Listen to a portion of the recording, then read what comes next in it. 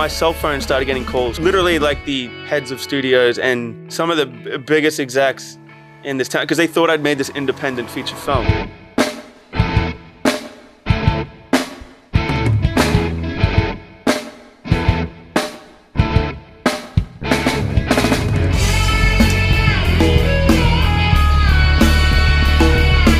Welcome, everyone. Welcome to another episode of Unlikely Story. I am one of your hosts, Chris Loafing. And I am your other host, Travis Clough. We have a very special guest today. Very special. Tyson Wade Johnston. Do you go by the Wade? You still have the Wade in there? On screen, yes. Yes. I've never actually introduced myself to anybody. So just Tyson Johnston. I'm thinking about dropping friends. it, but for now, it's Tyson Wade, yes. You guys both have some pretty cool middle names, actually. What's your middle name? I don't want to say that on the podcast. Do it. It's not going to happen. He doesn't like his middle name. I think it's cool. I'll let people research and see if they can find it. What's the initial? It's T. Tyson? T. No. I'll let people dig and see if they can find that one out. But maybe we'll do a prize if you find it out and put it in the comments. Chris's middle name. Yeah. Tyson Johnston is a writer, director, VFX artist, editor, kind of a jack of all trades, really, filmmaker. Tyson has done work for huge things, commercials, ads. I mean, you're usually directing, editing, graphics, artist, VFX, a lot of post stuff. Yeah. But he's also created numerous short films, usually sci-fi, and they all have just incredible effects for like nothing budgets. I mean, they're the stuff you pull off in these shorts is incredible, and they've got attention and caught the eye of some pretty amazing people, studios, executives. Tyson basically puts people to shame for what he does with the budgets that he has. And they're all just like totally guerrilla made, with nothing, no money, just like your own sort of gumption. By way of necessity, and it's as I've grown, that's kind of just become my style as a filmmaker. Yeah. I love that. And we're going to get to some of your inspirations because I think a lot of your inspirations are very similar. Uh-huh. Tyson just directed his first feature, Streamline, which releases this summer, but he's also just a super talented dude all around, and also my film school roommate from NYFA. Yeah. We were roommates together for, what was that, a year and a half, 2 years? We shared an apartment with, there was four of us in there. Four people? Yeah. It was quite crowded. I'm shocked any of you are still friends with me from those days. No, I look back so fondly on that time. Despite how many times I said, you got to bail on that guy, bro. Like, he's dragging you down, man. Until Travis lured me to Fresno. That's how that ended. Yeah, that's true. I was like, dude, come live up here with me, be my roommate with my family, and let's make features. And help me pay rent. Yes, because I needed it at the time for sure. But welcome, Tyson. It's good to have you up here in Fresno. I'm happy to be here. I'm so impressed with the setup. Like, I know this is episode 4 or 5 or something, but everything looks and feels legit. Like, I'm proud of you guys for getting this going. We appreciate it, man. That's the way we roll. We do things legit. We don't do them unlegit. They have. Ever since I've known this, guys, it's like they say they're going to do something and then it gets done. Yeah, with no delay, and you guys have been that way since I've met you both. So we've been trying to produce Tyson here for 10 years or something, some feature or whatever. We're glad you got the feature you did under your belt. Uh-huh. We're glad you got that experience, and you're just that much better of a filmmaker for it. And we're that much more excited to collaborate on something. Yeah. Well, Tyson, it's good to have you here. We want to hear a little bit from you, just to start off, how you got started in making films. How did you become interested in becoming a director, filmmaker? I kind of naively found it. Like I wasn't that young kid that like went and saw Taxi Driver or 2001 and I was like, I want to be a director. I grew up in this small rural town called Albury in Australia, and my mom just had a video camera lying around the house and I was obsessed with it. And there was I was really inspired as a kid. I just loved these like Jackass movies and that those were my origins as a filmmaker. Mm-hmm. I loved movies because this was such a small town and I'd go to the movie theater so often and see these big blockbusters and whatever was available in Australia. But my origins as a filmmaker, I was just always carrying a camera around and every school project I was making a film for. And then when I moved to America when I was 16 and it went from like little Jackass tapes to these mock short films that I was making with my friends in high school. And I didn't realize at the time, but I was like directing. Right. I was rallying people to show up after school and be a part of something. Yeah. Which I'm sure your own origins is just that. And it was, cutting these things, putting them on YouTube, interacting with audiences. And it was that. And then I was getting a lot of like editing and shooting work in high school. I worked for this company called Ballers Life, which is... I remember that. Yeah, it's a huge basketball company now. And I was like one of the first 3 to 5 guys involved with that. So while I was in high school, they were flying me out to tournaments in Vegas, and I was shooting mixtapes. While you were living in Australia? No. I was living in Boulder, Colorado. Oh, in Boulder. Okay, got it. I was flying out to these and doing this really cool, exciting stuff. And while you were in high school? Yeah, and these things it was like the fun days of YouTube, and this stuff was getting millions of views. Things that I would film and cut, and that my friends at the company were filming and cutting. So it was awesome. And I was just kind of naturally gravitating towards things that I enjoyed and things that I love. And I had no idea at the time that I was like building a skill set that would contribute to my survival for the rest of my life. But yeah, for those of you that don't know, Tyson is like 7 feet tall as well. So filming basketball and being able to do that kind of stuff is a good thing. I wasn't the best at basketball though, and I think that's why I loved that first job. It's like I was filming the best kids in the world, like in the country, the best high school prospects that are all in the NBA right now. So that's cool. It was fun for me. It was a dream, That's awesome. And I remember, and this transitioning probably pretty soon into film school. I remember in film school, even before we became roommates, there was already this kind of like talk around the campus that this guy named Tyson was kind of like this wonder kid of making stuff at far advanced above many of your classmates. And I saw it immediately too. And I imagine a lot of that came from this early experience of you just like naturally gravitating towards things. It was all technical though. Like I'm sure if you watch those short films right now, like there was no story going on. It was all stylistic and technical, and I was the guy that everyone came to cut. Yeah. No one knew how to like use a computer. You were the post wizard. You're the one that taught me After Effects. Like I learned After Effects from you. You've probably leapfrogged me. Like some of the stuff you're doing is incredible. I don't know about that, but I remember you giving me or like introducing me to Andrew Kramer. Showing me the tutorials, the action essentials. All that must make you like my grandpa, because then I passed that on to me, and I was like, well, I hadn't done, which is interesting because I'm kind of the grandpa in the bunch. Yeah. But it was tough. I mean, I was much older when I learned how to do any of this stuff. Yeah. But I learned from what were your origins? Like, where you made a film? Dude, I was in finance and long-term retirement planning before any movie stuff. Yeah. And I was that until 2008 and a half. The housing bubble in 2008 like knocked me out. I had invested money in a company that turned out to be a Ponzi scheme, flipping properties that they weren't actually doing. Yeah. And so like I was in a tough spot, and then I went on Wipeout.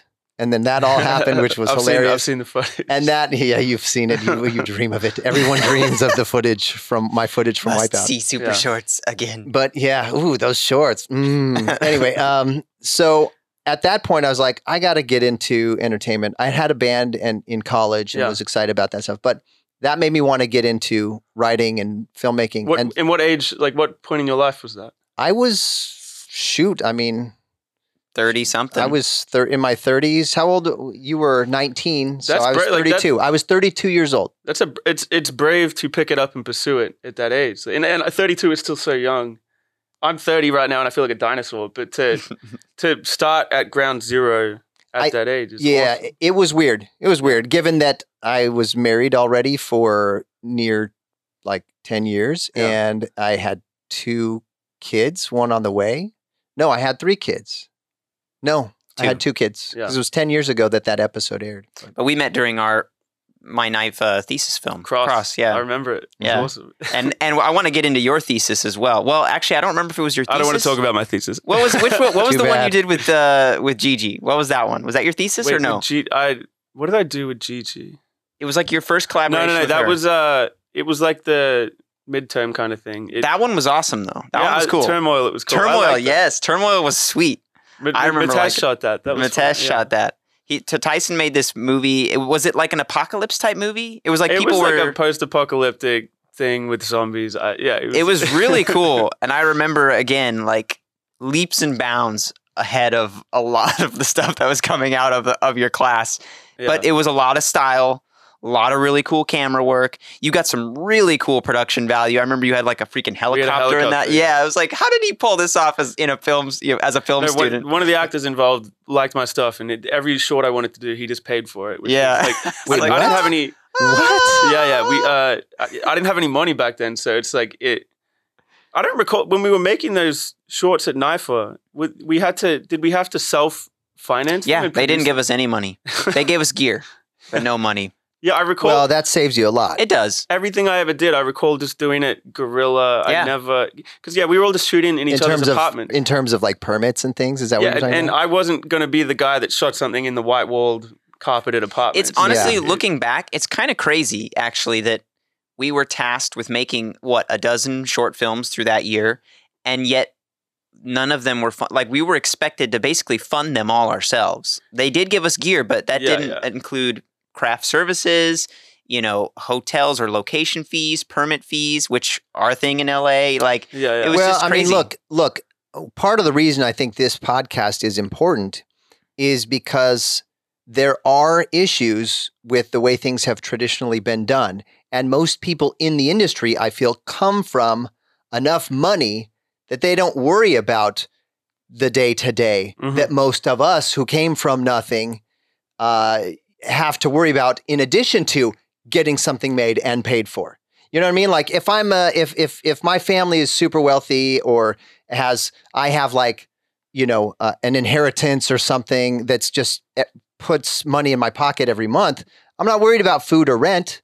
So I can just like goof off or like pay an extra $1,000 or a couple $1,000 for a short film. That's not a big deal. But when you're like, I'm working 2 jobs to pay rent and for this film school, and now I got to pay for a film, like that's tough. That's a hard thing to do. It's really tough. And I saw a lot of incredibly talented people kind of fall off and move out of LA by way of just not being able to afford these things. I was so lucky in that right after film school, I got a job like doing commercials with this commercial production company that kept me employed for several years. And I feel like what would have happened to me if I didn't find this guy on Craigslist who was actually doing like really cool stuff and gave me great responsibilities right away. Right.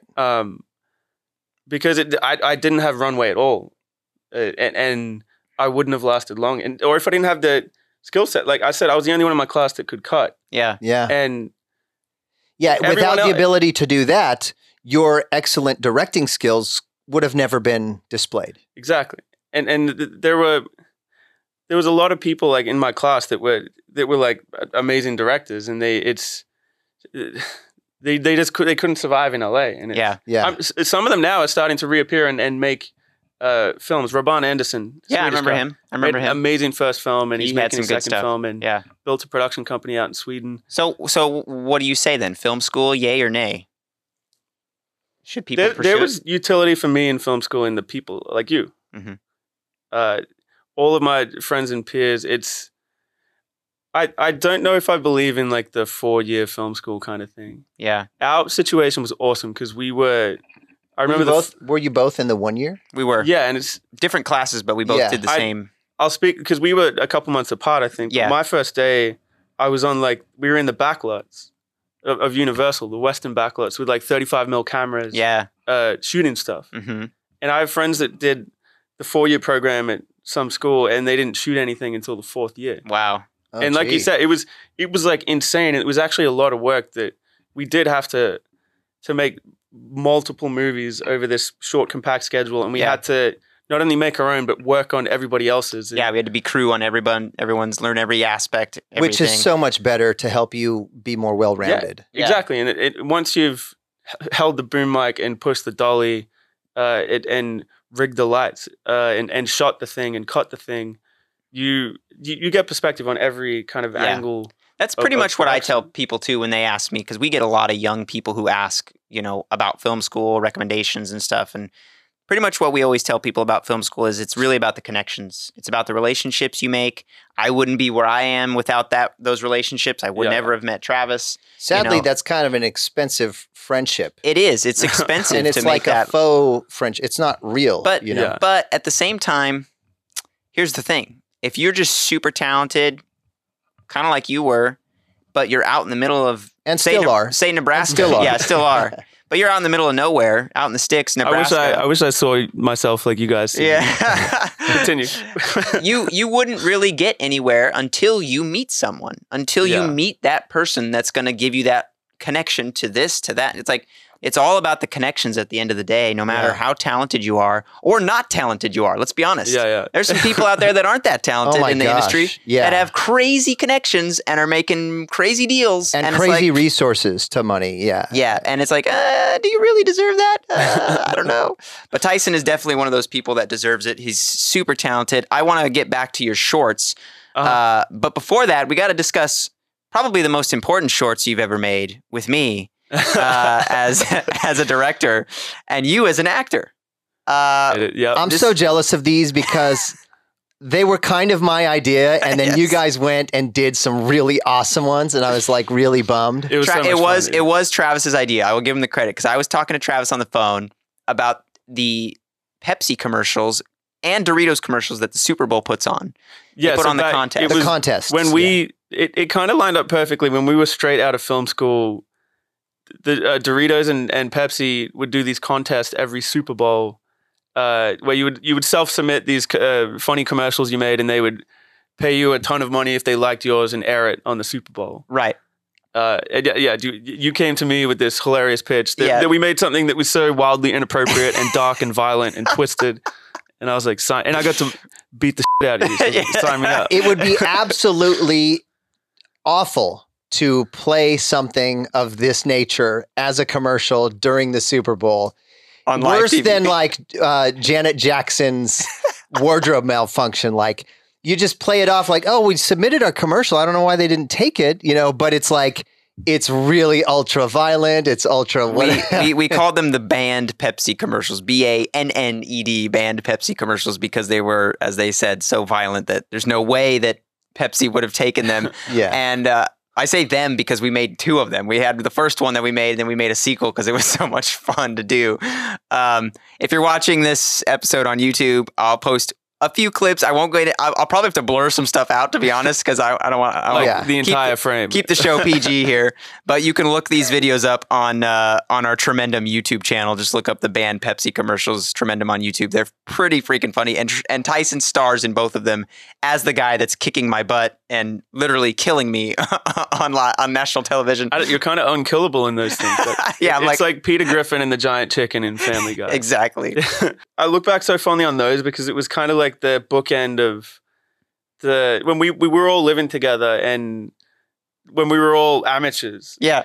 And we were all acting in each other's stuff. And it was kind of, our days were like waking up and it's like, what skit can we do today? Yeah. Me, you, Brendan, Justin, Alan and John, like everyone who was involved with those.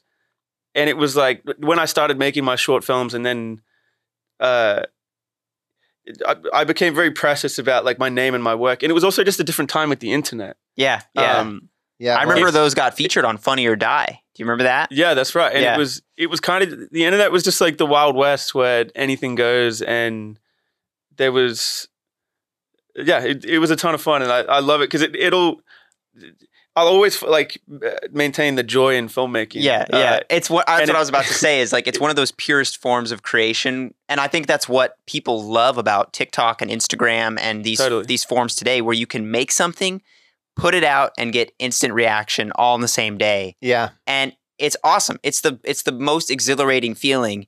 And it is the exact opposite of what we experience making feature films. Because you are waiting years. You shoot it, and it takes a year to get through a basic edit and a rough edit. Yeah. That's why I'm so stoked for you guys that you have this as this podcast, because you can turn things around kind of weekly. That's the hope. And we're hoping to have this regularly and talk to awesome people like yourself, hear your stories. Did you want to hear my idea for the banned Pepsi commercial? That 3.0 or the original? The original idea. Yeah, it's pretty bad. So this In a is great to give way. you an idea of how bad these commercials were going to be. So my thought was is like you have this beautiful scene in a hospital. You have this mother and father, and she's in labor, and she's giving birth to this beautiful child. And the doctor's like, "Here, Dad, here's the first one, but you have twins. Beautiful baby boy. Beautiful baby boy." And he's like, "Son," and the dad is just Holding it looking in his at the arms, beautiful yeah. baby, and then the second baby comes out, and it's this beautiful 2-liter bottle of Pepsi Max. And as soon as the dad sees it, he throws the baby, it smacks the wall, and just slides down like a cartoon. Oh, it's so and bad. then he goes for the Pepsi Max 2-liter, and he's holding it like, oh, and he's just so excited, and that's the commercial essentially. Like, And the mom's all You have like, to- give me the baby. yeah, You have to sketch up storyboards and make an animatic out of that to play over. I know, right? It's so bad. It was so. it's like, oh, how awful. Well, we did the best we could do, not having a hospital or a doctor or a baby in film school. But Those were fun, as well as how much fun it was for us to make, to watch what everybody else across America was making was so much fun. Yeah, there were some really cool things Yeah, made. yeah. I want to get back to your shorts. I think the first really groundbreaking sci-fi short you did, correct me if I'm wrong, was Exist. Mhm. Is that right? Exist was pretty freaking cool. Tell us a little bit about that process. We're going to show, if you're watching on YouTube, guys, subscribe on YouTube if you haven't yet. Tremendum on YouTube so you can watch these episodes as well, because we do show some cool clips. We're, of course, happy to if you're happy to listen, that's amazing too. But check it out on YouTube so you can see some of this stuff. But tell us about Exist, how it came to be, and some of the, highs and lows of that production. It to this day still might be my favorite thing I've ever made, because it was so pure and instant, and it was the whole thing, from the inception of the idea to shooting and locking picture on that was 24 hours. Wow. That's so cool. Tell us the concept. Tell us what it is, kind of the basics. Yeah, what's the log line on that? Without It's my pitch when I was going around to studios was it's Close Encounters meets Kids. It's this really gritty street version, street style kind of POV of these two guys milling about downtown LA, and one of them gets abducted in broad daylight, and he's this immigrant who's Alain Singhai plays a French immigrant. He's just trying to make a name for himself in America, and he's a loser and he's a nobody, and he gets abducted, and all of a sudden he's the most important person in the world. Mm-hmm. The short, though, it's a found footage kind of thing. That, Yeah. But so the idea first came from, I was watching a documentary called Man on Wire about the French guys that tightrope between the World Trade Centers. Mm-hmm. And there was this image of the guy in between the World Trade Centers and thousands of people down below kind of staring up at him.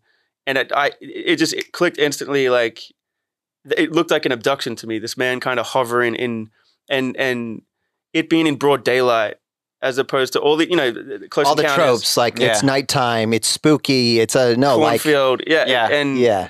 I was like, just broad, what would happen if this was just broad daylight and everybody saw it? And I was with two actors at the time, because everybody lived in the same apartment complex, and I pitched them the idea, they loved it, and I wrote this little maybe 5 or 6 page script. We stayed up all night kind of rehearsing it, and then we just caught the subway to downtown, and we just started shooting it in the subway. Yeah. We didn't go to bed. We just went straight to downtown and started shooting the thing. It took me a couple weeks maybe to finish post on that, but I remember putting it online. I cut together a trailer for the thing. Yeah, I remember it. Zach Lemon did music for it, right? Is that right? No, that I used a Godspeed track for the trailer. Oh, okay. No, for the actual short film, He did the music, yeah. And I put it on YouTube just for fun, because I was so proud of this little. It was like a trailer for a short film, which I would never do now. Yeah. Yeah. And I don't even know how this happened back then, but my cell phone started getting calls from studio heads, and I must have had a website or something online, but literally the heads of studios and some of the biggest execs in this town, because they thought I'd made this independent feature film. It just didn't have distribution. It was Yeah. So everyone was bummed when I was like, oh, it's only a short, but they were still we want to see it, we want to meet you. And the short did really well. It was received well online. It got featured on a ton of blogs, but it got my foot in the door as like a 19-year-old into every studio in town. Yeah, dude, you were 19. I was about to say that was my next question. And I was living with you. Yeah, we were. Time, right? You were. I was still with you when you did that one for sure. Yeah. And that's the part that still amazes me to this day is how much you blossomed from that short. Like you said, getting contacted by these studio people, having these crazy big meetings as a 19-year-old filmmaker. And I was obviously way too young to capitalize on any of it. And it's like, I obviously did have a bit of talent, but it was so raw, and I was not like the son of the film director who was raised in LA and who had been on film sets his whole life.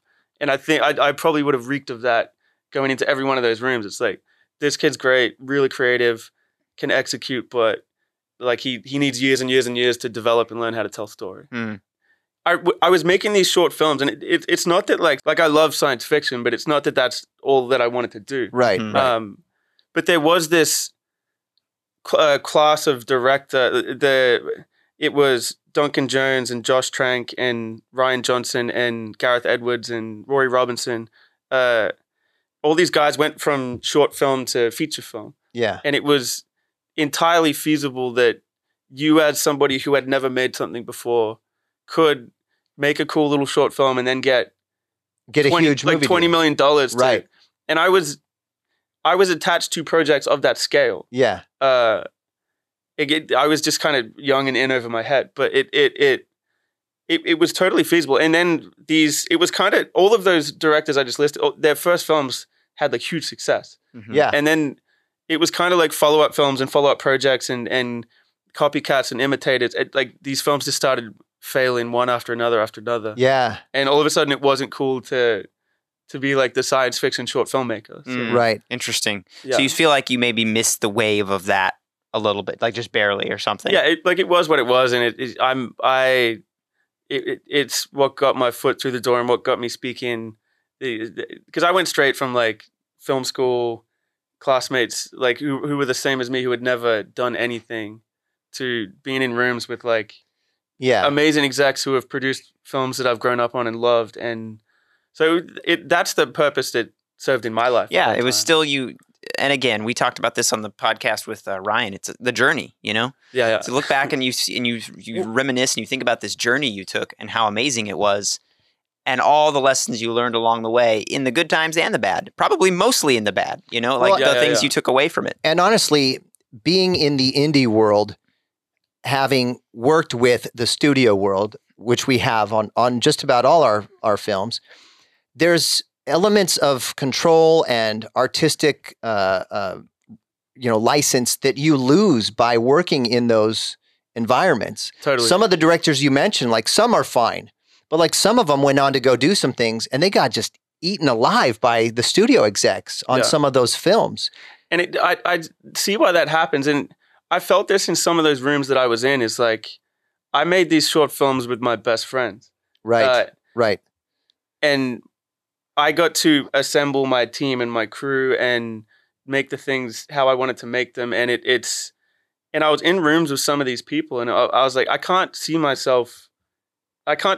us pairing up and doing this thing for years of our lives. Yeah. There's not like such a camaraderie, shared commitment, and or even just taste.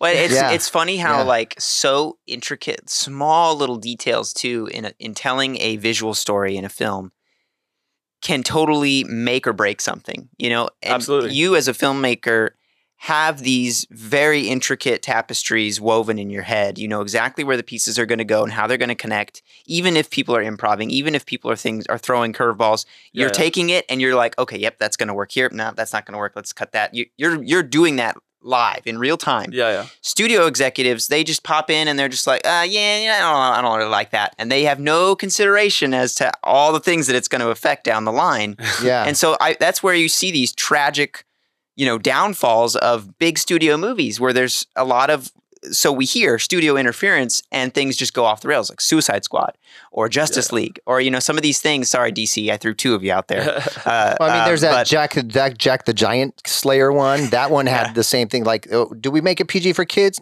or man, it needs to be heavier? Well, we can't go R, so it's like it lands somewhere in the middle that doesn't serve any audience. Yeah, that happened with Fantastic Four too, with Josh Trank. Who knows? Maybe a lot of that was his fault. Maybe, but I'm sure there was fault all around, because Fox was notorious for, taking projects and kind of flipping them on their heads without the director's, take on things. Or without their artistic, integrity that they had when they were filming it. So if you're going to do that kind of stuff, it really makes for a kind of a jumbled mess. Yeah, it always does. And what never fails, like even if it's misfires, like seeing somebody's completed vision. Mm-hmm. I do believe it. Like filmmaking is so collaborative, and you do need hundreds of people to be involved with it and to contribute. But at the end of the day, it needs to be driven home by a singular voice. Mm-hmm. Yeah, and hopefully with the help of people that are sharing that vision and adding to it. It's like you need to have a single vision, but everyone needs to have their eyes singled to that vision. Yeah, yes, exactly. And I've seen films that I didn't love or didn't feel like they were strong, but as long as it was that like singular, there's always something to take away from those movies, and it's so much better than watching the thing that was like clearly intended to be one thing and then it became something else over the course of months and months of just that's interesting of stripping it down and transforming it into something it's not. And it's. I think it's cool though for us to be able to have still worked independently with our friends, with our crew, with our team. We're like the independent version of, Adam Sandler movies. You know how he gets all his team and his people together and they just go make movies and have fun somewhere exotic and write it off in Fiji or in Hawaii or wherever. Yeah. Like we haven't had those budgets because we don't have, the same name recognition as Adam Sandler does from his great career. But you'll get there. But all the movies that we've been making, we've been able to make our way. Yeah. We're here with Tyson Johnston, everybody. I just want to tell you about him one more time because he's so awesome. He's a writer, he's a director, he's a filmmaker. He's done amazing things. Again, editor, visual effects, all of the catering, the whole thing. Everything. A lot like us. I mean, we've worn all these hats, and I think to be a really good filmmaker, you do need to go through all of that. Tyson, I want to focus on the writing for a second. You have written a lot of your own material, if not all of it. Tell us about a two-part question here. Tell us about the writing process, how you've developed as a writer, and also what kind of advice could you give to someone, because you have been in so many pitch meetings, and I feel like you've kind of run the gamut of how to pitch projects as a writer-director. What are your top pieces of advice for pitching a project to a studio? So writing and pitching. I want to hear about both. I'm actually a terrible pitcher. And it's so uncomfortable to me, and I hate it. What I love is having written something that they've read and then just like pitching the execution of it. Right. For some reason, I'm just not. I'm not salesy. I'm not that guy. I know people that do it really successfully. But you have to be to a degree. I can be like once they've read the thing. Yeah. And loved it. And then I can sit with them and tell them how we're going to do it. And that's exciting for me. Well, that's just talking about what you love. Yeah. That becomes what I'm easier. Yeah, what I'm good at. I can't sit across from someone and convince them to give me money to write something. And it's like, I've done that. And there is like a sense of conmanship to it. Even though I know that I can write and I can back it up. It's like, I'm just more comfortable writing the thing. Yeah. But there is like, so after that first wave of short films that I'd done, I saw that people that were on that path weren't making movies. Like people that needed a lot of money. And so I kind of just like recalibrated, and I sat down with my manager, and he kind of like, he just looked at my work that I'd done, and he's like, what type of movies do you want to make? And I pitched him the type of stuff that I was into, and he said, "You need to learn to write," because he's like, "Those scripts aren't going to fall into your lap." and it was the best advice I'd ever been given, because I was a director at that time. When I was meeting about projects, I was meeting as the director, and they would have writers attached, or I would bring my own writers on. And he really hammered me and held me accountable for learning how to write. Mm-hmm. And I was reading as many scripts as I could every week of my life. Every time there was a press release about a movie I wanted to see, I'd ask for the script. Every year the Blacklist came out, I'd read as much as I could. Every time I saw a trailer for a film I loved, I'd email my manager and say, "Get me that script." Every time one of my friends wrote something, I would read every single draft of it, and I still do, and I love that stuff. And it was a long, frustrating process of learning how to write, but that's what led me to my first film. I think that's great that you took the time to read all sorts of scripts, and that stuff gives you a much better idea of how to write and how to not write. Yeah, no, exactly. That's a big deal, is taking the time, honing the skill, honing your understanding of what a script should be. Mm-hmm. I'd say that's something that we still struggle with in terms of writing a script. We've been getting better, but we don't we don't fancy ourselves as writers, I think more you than should, filmmakers. Because that, like, as fans of your work, I was telling Chris this today when we were picking up lunch, it's like that, my favorite, like, I love the stuff that you've written and directed and built from the ground up. And that, like, my favorite filmmakers are the writer-directors, like the guys that have built something out of nothing. And if not for them, it wouldn't exist. And that to me is in your DNA, like both you two as a team. Yeah. We appreciate that. It's something we definitely want to get better at. We recently had a script dump, if you will, of a lot of scripts. Was it last year? Maybe the year before. I think it was last year. It was early last year. We had a bunch of scripts sent to us from like 20 or 30 scripts. Really cool producer who was just eager to do something with us. And we're looking to do something with him as well. Yeah, and it was cool to just dive into all these scripts from various writers and learn different patterns of writing, what's good, what feels off, and just absorb it all like a sponge. Some of them were really great. Some of them were like, look, for the budget it would take to do this, it just doesn't seem like a good business decision, even though it might have been fun. And we're, of course, looking at all of them through the lens of, can we make this in Fresno? Can we produce this? An indie film production company. Right. Does it make sense? Because when we're at the plate, we've got to hit home runs, at least triples, but we gotta come all the way home with those films. We're not like a studio where we can pump money into it and then, buy enough marketing to get the money back. Even on bad films, which happens all the time, a big studio will make a film that's like, that movie stunk. But they had enough marketing to get it in the world and in the minds of everyone to go buy their $10, $12, $15 tickets that it worked out. They can do that kind of stuff. Ours, independent film, you have to know what you're doing. You have to focus so hard to make sure that one project you're working on turns into a home run. Yeah. Because otherwise it could take you out of the business for the rest of your life. No, totally. Yeah, that's a great point. You mentioned, but you guys know your, you know yourselves as filmmakers and as tremendous, that was a film that you guys built from the ground up. The Gallows. Like, you wrote that on our floor, the first outline when we lived together. Yeah. That was a script you obtained from someone else. And No, we developed that with a person, our neighbor's sister. So you developed it. We talked to her. What I was going to say is that it feels like your DNA, that movie. Yeah. And obviously her perspective on it was incredible. But it didn't feel like you just taken someone else's script and made it. Like, it felt tonally and atmospherically the same as The Gallows. I appreciate that, man. Speaking of Held, by the way, for those of you listening, you mentioned this just a second ago, and I want to come back to it. Writer-directors, I know you've always had a appreciation for writer-directors. Who are some of your favorite filmmakers and why? And why should some of these filmmakers be paid attention to?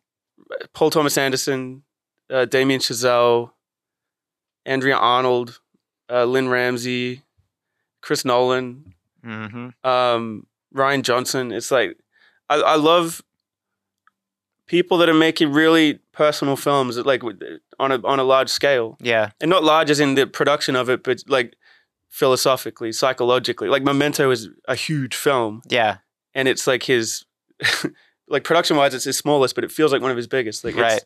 That's an immense psychological. Is it possible, do you think, that that's the way directors are now? I mean, like, used to be you could, a director was separate from the writer, but I feel like studios and people are wanting a writer-director because they're going to get a director that's more intimately familiar with the script than anyone else. They don't have to try to deal with two different chefs in the kitchen, It's like if the director knows all about the writing, they can execute better. Yeah. But I look around at my friends that are making movies. They got their first couple movies off the ground. They're all writers. And that's how you guys got your first. It's a real entrepreneurial spirit to it. It's like you're writing it, you're running it from the ground up. You're the guy, you're the captain of the ship, the person to do it. And it's like who is going to give you a shot as a director if unless you're being really proactive about it and chasing screenwriters and convincing them to develop material for you.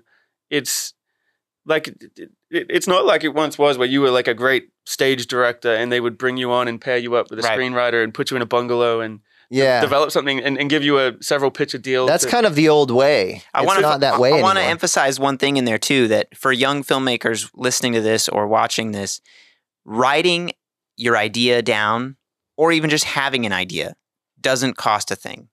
Nothing. It's the one piece, if not the only piece of the movie making process that doesn't cost you a dime.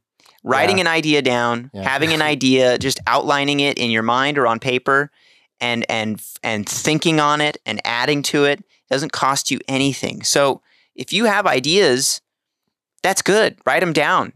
Keep track of them. Put them in your journal. Start learning how to write those things out in a way that can be explained to other people. What really excited me when I first dove headfirst into screenwriting was I'd come from this place of getting myself, exhausting myself over years and years and years making these short films. Because it took a long time to shoot them, to cut them, to do all the VFX. Like I think with Luna, I was in post for like a year, just doing every single shot of that movie. There's a lot of cool VFX in that too. Yeah. For those of you watching again, and if you're not, and you want to look it up later, look up Tyson Johnston's films, Lunar, Seed, Exist. The visual effects are really cool. Sorry, continue. And that I think Precog Studios and Rolf Mahor were partners on that, helping bring. But I was doing all the compositing myself. That's right. Then when it came to screenwriting, it's just you and a laptop. And you can do it all. Yeah. And there's nothing, there's no restraint. There's no restrictions. Holding you back. Yeah. It's just your own persistence and your own work ethic and your own education. That's all it is. And I have friends that have made millions and millions of dollars just out of their apartment. Yeah. And there was something really, when I made my first film, that was something I never really got over. It was this big, for me it was big, this multi-million-dollar thing and I was like, I wrote this in my bedroom in my underwear. and thank you for that visual. Yeah, I like that.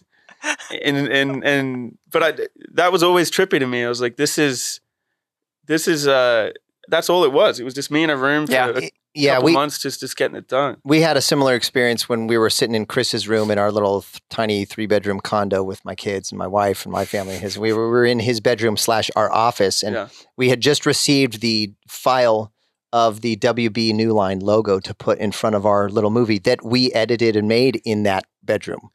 And all of that happened. It was like the file. It was the Warner Brothers logo, their MOV 4K file or whatever, and it was on our computer from them. So I have to note, like you said earlier, that my trailer going viral helped you guys kind of strategize and inspired you. But the Gallows poster going up on the Warner Brothers sound stages that we walked by every single day of our lives to go to school.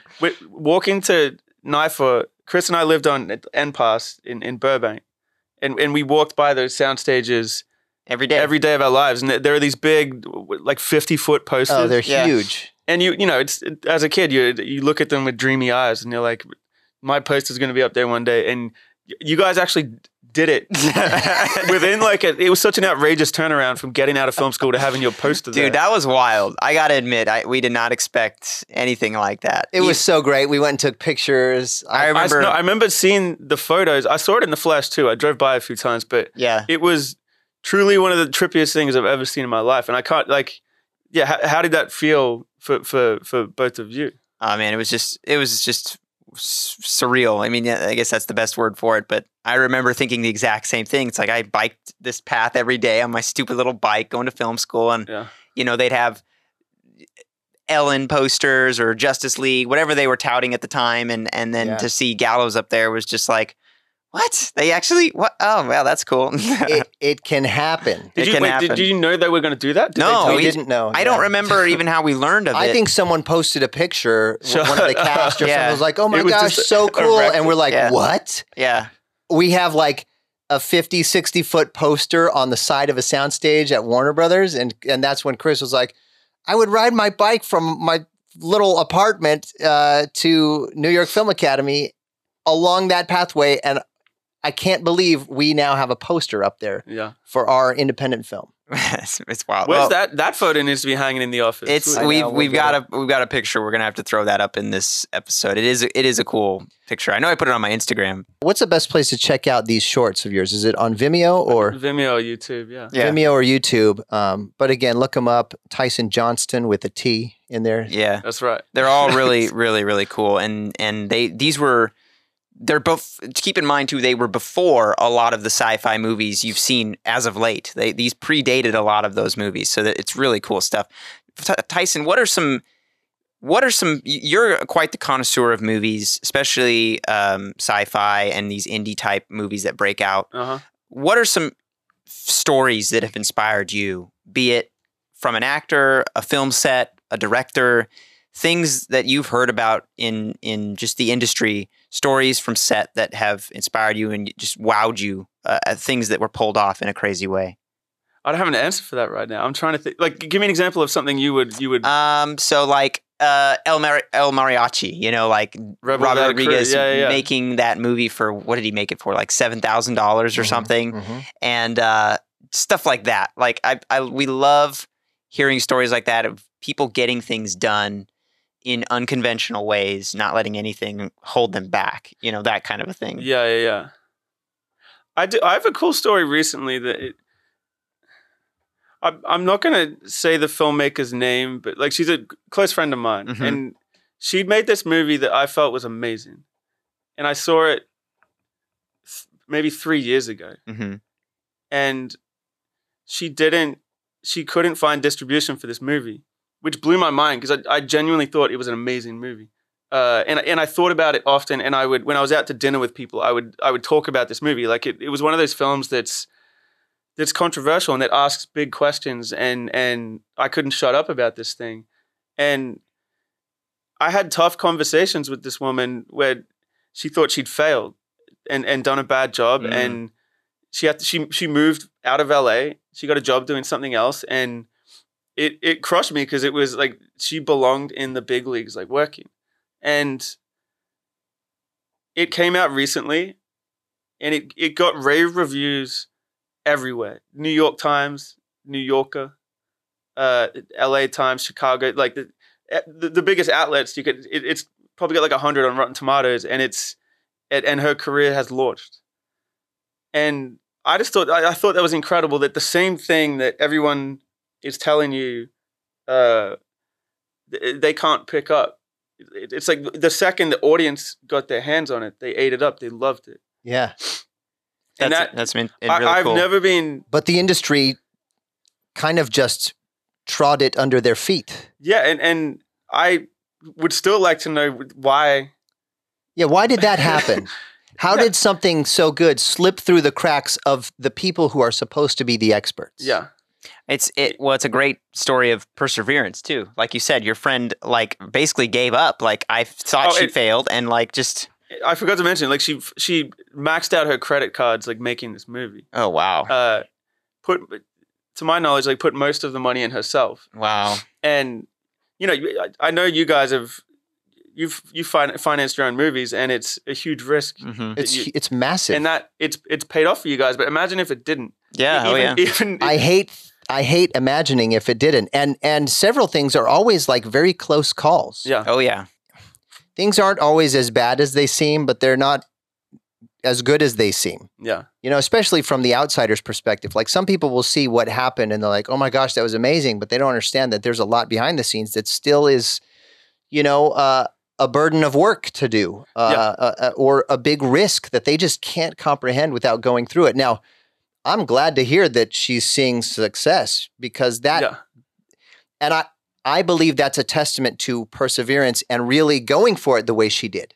You put everything into it and your heart and your soul, a time will come when that will be seen, recognized and appreciated. Yeah. And it's like she made it was such a personal film that, and I found the more personal the films that you make are, it's like the more accessible they are to everybody. Mm-hmm. And I think these things would feel, it's what execs feel isolating about a film is like, oh, nobody's going to want to see that. But the more particular and the more specific a film is, it's like the more it's going to click with people. Yeah, it's interesting how that works out. You know, you try to think in broad brush strokes as an executive. I feel like that's what they do, and you're right. It's most of those movies feel so detached. There's no characters that we love, no one we can relate to, no themes that are true to the story is too big. It's like empty in a way, and then you got a real personal story that may on the surface seem like it's just about this one person in 9 billion people. Yeah, but the story relates to literally 9 billion people. You know, it's like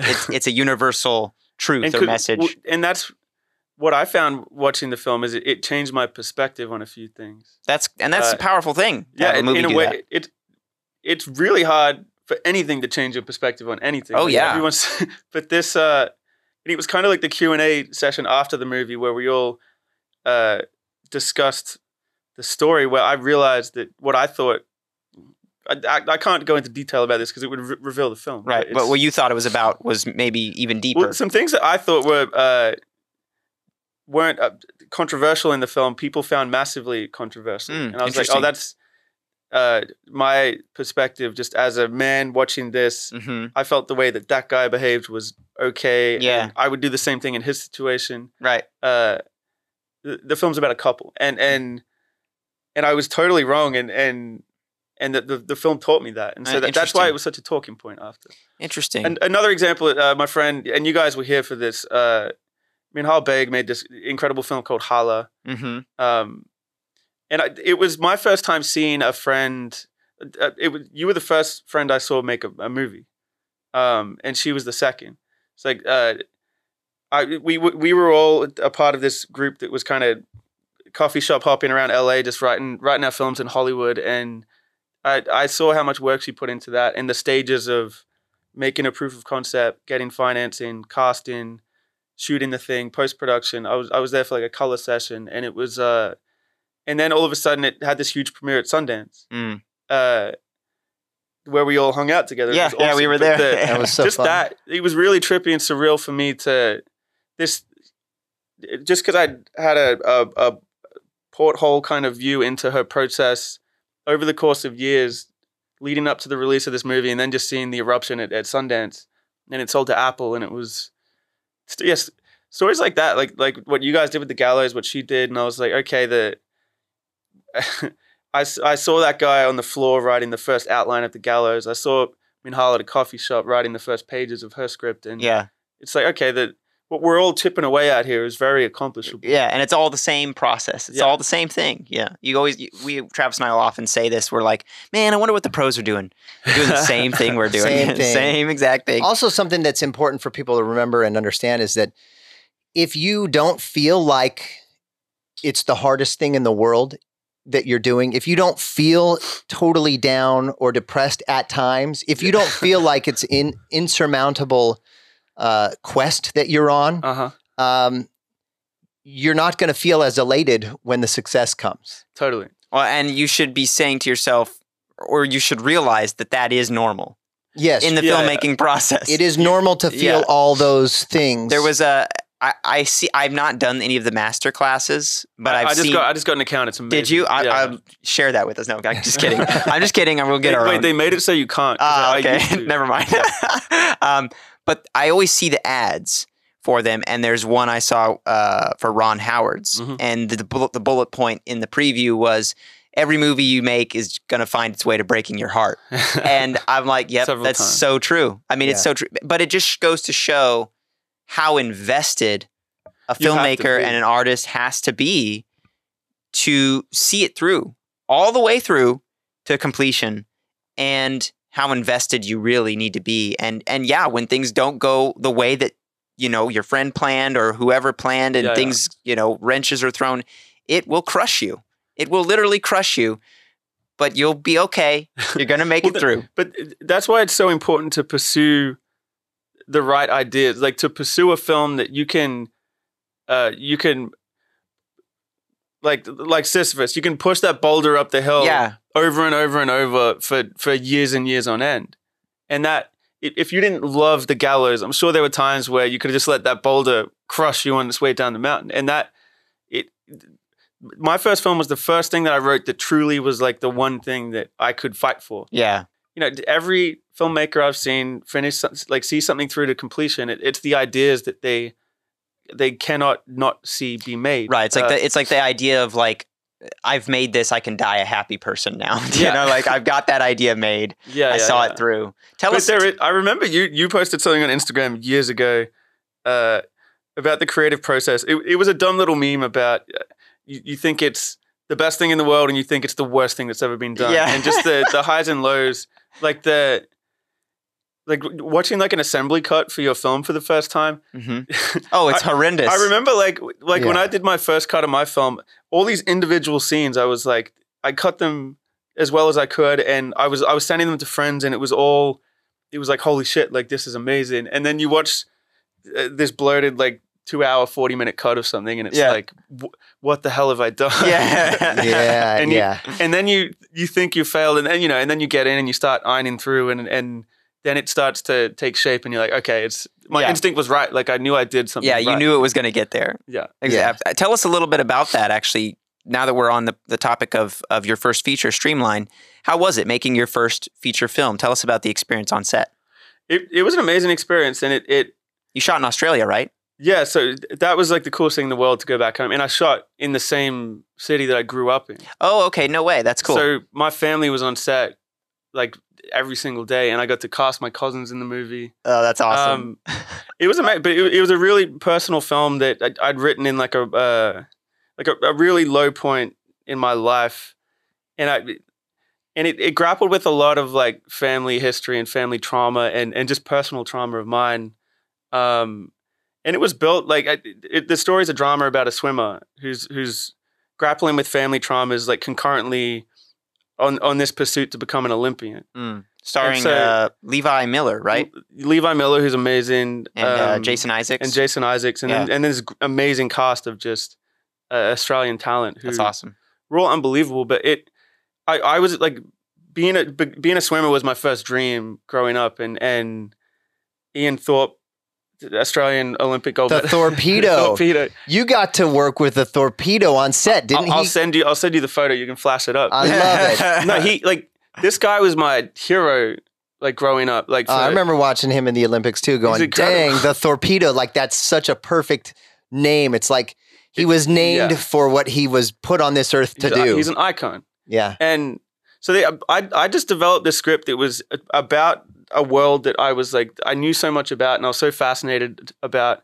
It was actually, there was a Lynn Ramsey short film called The Swimmer. I saw that, and it was the first time I'd seen swimming on film, and I was like, oh, this is actually like really cinematic.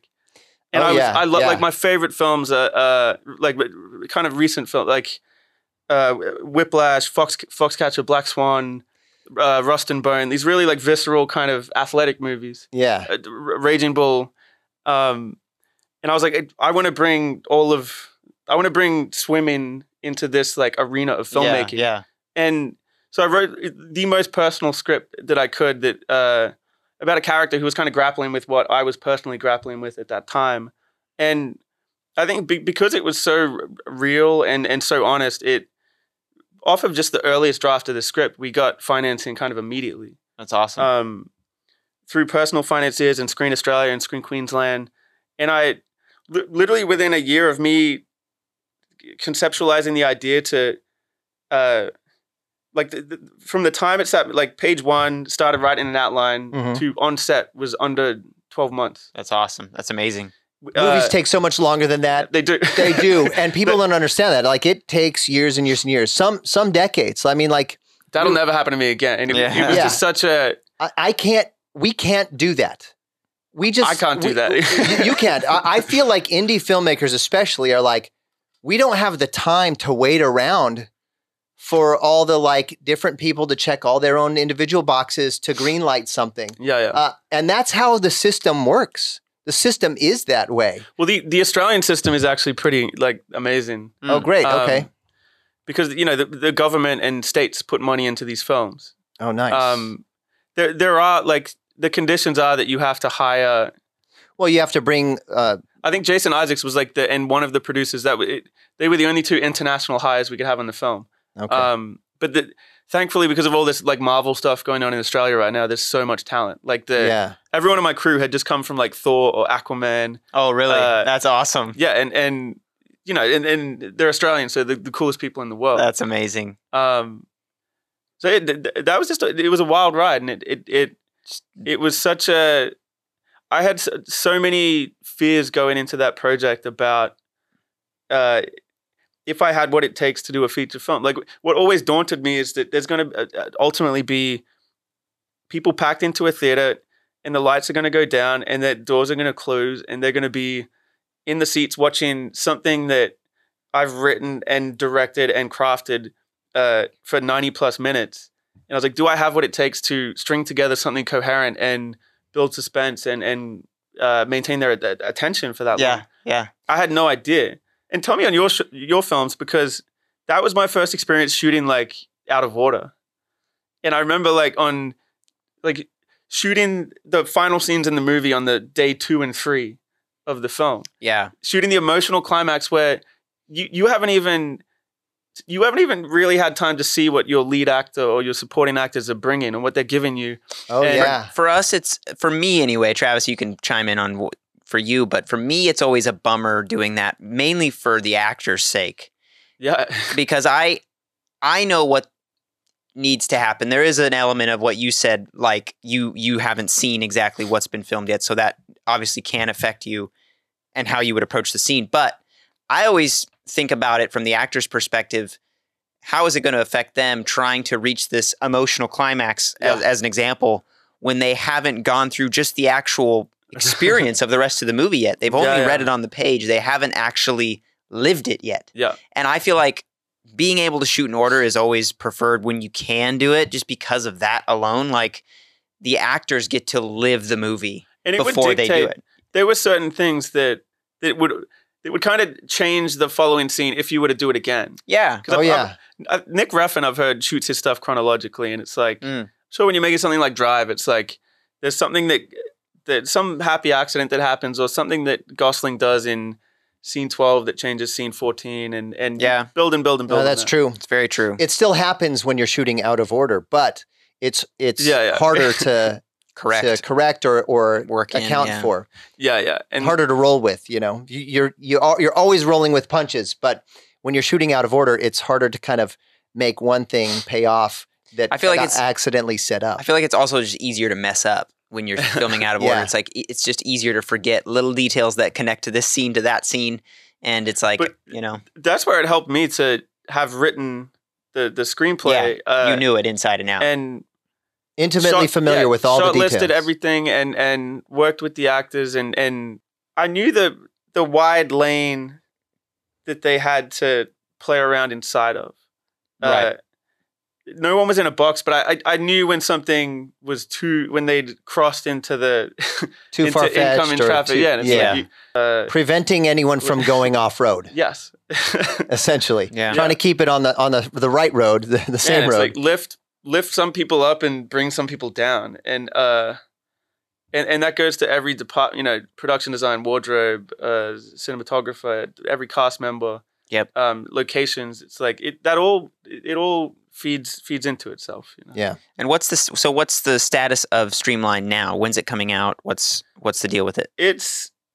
It releases in the Melbourne International Film Festival this August, and theatrically, there was like the tragedy of that. So that was an experience of like immense highs and lows. You saw the director's cut. The director's cut. It was awesome, by the way. It was awesome. Yeah, we loved it. Thank you, and I'm so proud of that. Looked great. I loved it. The visuals were awesome. You did make Michael Latham, who shot the assistant, shot the film. Very cinematic. Yeah, he's incredible, and every actor I'm so proud of, and in particular Levi. Like, but yeah, no, it was kind of the nightmare story of first-time filmmaker and the people you get entangled with. I leaned more into my eagerness to make my first film than leaning into my instinct of surrounding myself with amazing people. Right. It was kind of this amazing unifying thing where everyone bound together and worked twice as hard and rallied against these crazy circumstances, and it made it all more special and more personal. And I'm so proud of the work everybody did. But yeah, it's interesting because you can really rally together as a group and a team when your leaders are not living up to the standards that you expect. It causes everyone else to raise their own standards in a way that they might not have done it. Now, I'm not saying that's a good thing or that should happen. I grappled a lot existentially with that because I believe in right and wrong and karma. Yeah. And just balance in the universe. And it was the first time in my life where just this grossly unfair thing happened that so outweighed the goodness and the efforts of everyone. Yeah. That's true. I would say also that not knowing who you were working with is a tricky thing. We didn't really know when we were working with Jason Blum and 360, we didn't know a lot of these guys, but I would say that our experience was great. We had great meetings with these guys, and our experience with them was good. Even though Jason had final cut on our movies, he allowed us to do the final cut. He has a track record of being very supportive with filmmakers. Yeah, and that's something that you got to give Jason credit for. Absolutely. Yeah. Like, I love that Jason treated you guys like that and helped you. He was a force that was helping you push the boulder up the mountain, and he helped you see through your vision. What would you say the biggest lesson is that you took away from it all, from the whole thing? Let Chris and Travis and Tremendum Pictures produce my next movie. That's what you need. Besides that, that's obviously number one. It was really that. Work with people you love and that love you and that care about you. Surround yourself with amazing cast and crew, but the film at the end of the day is going to come down to you and a couple people in a dark room working with a cut. Mm-hmm. And no matter how good a job you do on set, and no matter how good a job your crew does and your cast, no matter how great the performances they give you, it's like if the wrong people are in the room with you, or if you're not in the room at all, everything can be sabotaged. It made me a whole lot more forgiving when I see films now, because I'm like, I don't know what this person went through. Yeah. And especially first-time filmmakers who haven't found their circle of people to protect them yet. Absolutely. I used to walk out at films at ArcLight Hollywood and I'm like, that was trash. That was horrible. What were they thinking? Why did they do that? And you just don't know what. When you go through things like that, you're not necessarily allowed to speak about it. It seems like, and correct me if I'm wrong, but it seems like you're at least grateful for the experience, grateful to have made the movie, and that just the simple fact that you made your first feature was huge. Yeah, and it like squashed all of those fears I had going in. Yeah. It's like when I saw the final thing, I'm like, okay, I can do this. You can do it. For the rest of my life. If we could kind of wrap up on that, I would want to hear, Tyson, from you. What are your best pieces of advice you could give someone who maybe is just starting out, or someone who's looking to make their own content? From your perspective, what are the small and simple things they could be doing right now to get better at making movies? Make as much stuff as possible. Shoot it yourself, cut it yourself. Like surround yourself with people that are way more talented than you at everything. And just be as proactive as you can about like manifesting your career and making it happen, because it's never going to be given to you. And the people that are getting stuff made are the ones that are working their asses off and sacrificing so much. And if you're not that person, you're going to get beat out by that person. Mm-hmm. Yeah. And the most important, learn how to write and learn how to write well. Because if you deliver a strong script, it's going to get made. Mm-hmm. And we talked about how to do that. Yeah. Read scripts, read. What you guys are the best at is like write with consideration of what's makeable. Yeah. Like design your earlier films around like just a few little set pieces that you can pull off yourself. It's such a simple thing too. It's like write something you can make. Yeah, and that was Tarantino's thing with Reservoir Dogs. He made the film that if everyone told him no, he could go do it himself for $30,000. And that's, he got to make the $2 to $3 million version of that, whatever it ended up being. But Streamline was the first thing I ever developed that was small. So I'm 1 for 1 when I got to see it all when I shoot small. And that everything I develop and write just in the near future is going to be with that in mind. It's like, if all else fails, can I make this for $200,000, for $500,000 with Chris and Travis? Yeah, exactly. No, right here, right now, we want to produce your next film, dude. I want to be here. I've seen Fresno. I've seen the operation that these guys run up here. I was here for a pilot a few months ago, and I've seen the crews out here, and you can do a lot for a little out here in Fresno, and I've seen it with my own eyes, and I'm desperate to get out here and work with you guys, because like going back to what you were talking about with. Just how meticulous you guys are, and I know when I see a Tremendum movie that it's the best version of all of the assets you had, all of the footage, that every performance I'm watching is the best, that it's as big and vast and atmospheric and impactful as it could be. Mm-hmm. And that's the final step of filmmaking. It's like, and I know with you guys that you would do the reshoot that the film needs, and you would spend the extra couple weeks or pull open the sound mix again, or go back to the composer. Like you would make sure that the thing is the best version of itself that it can be, and that's something that's very rare, and not a lot of people in this town go to those lengths, and that's why I want to make a movie with you guys. We appreciate that. Many, hopefully. Yeah, many. Can I just bottle that up and drink that all day long? Whatever you just said, I want to put that in pill form, and that's going to be my drug of choice. Yeah. Every morning. Yeah, it's inspiration. That along with the Tremendum ringtone on your phone as your alarm. Yes, I need that. We talked about that Swap yesterday. it out with the logo that opens your movies. Yeah, that's what we were talking about.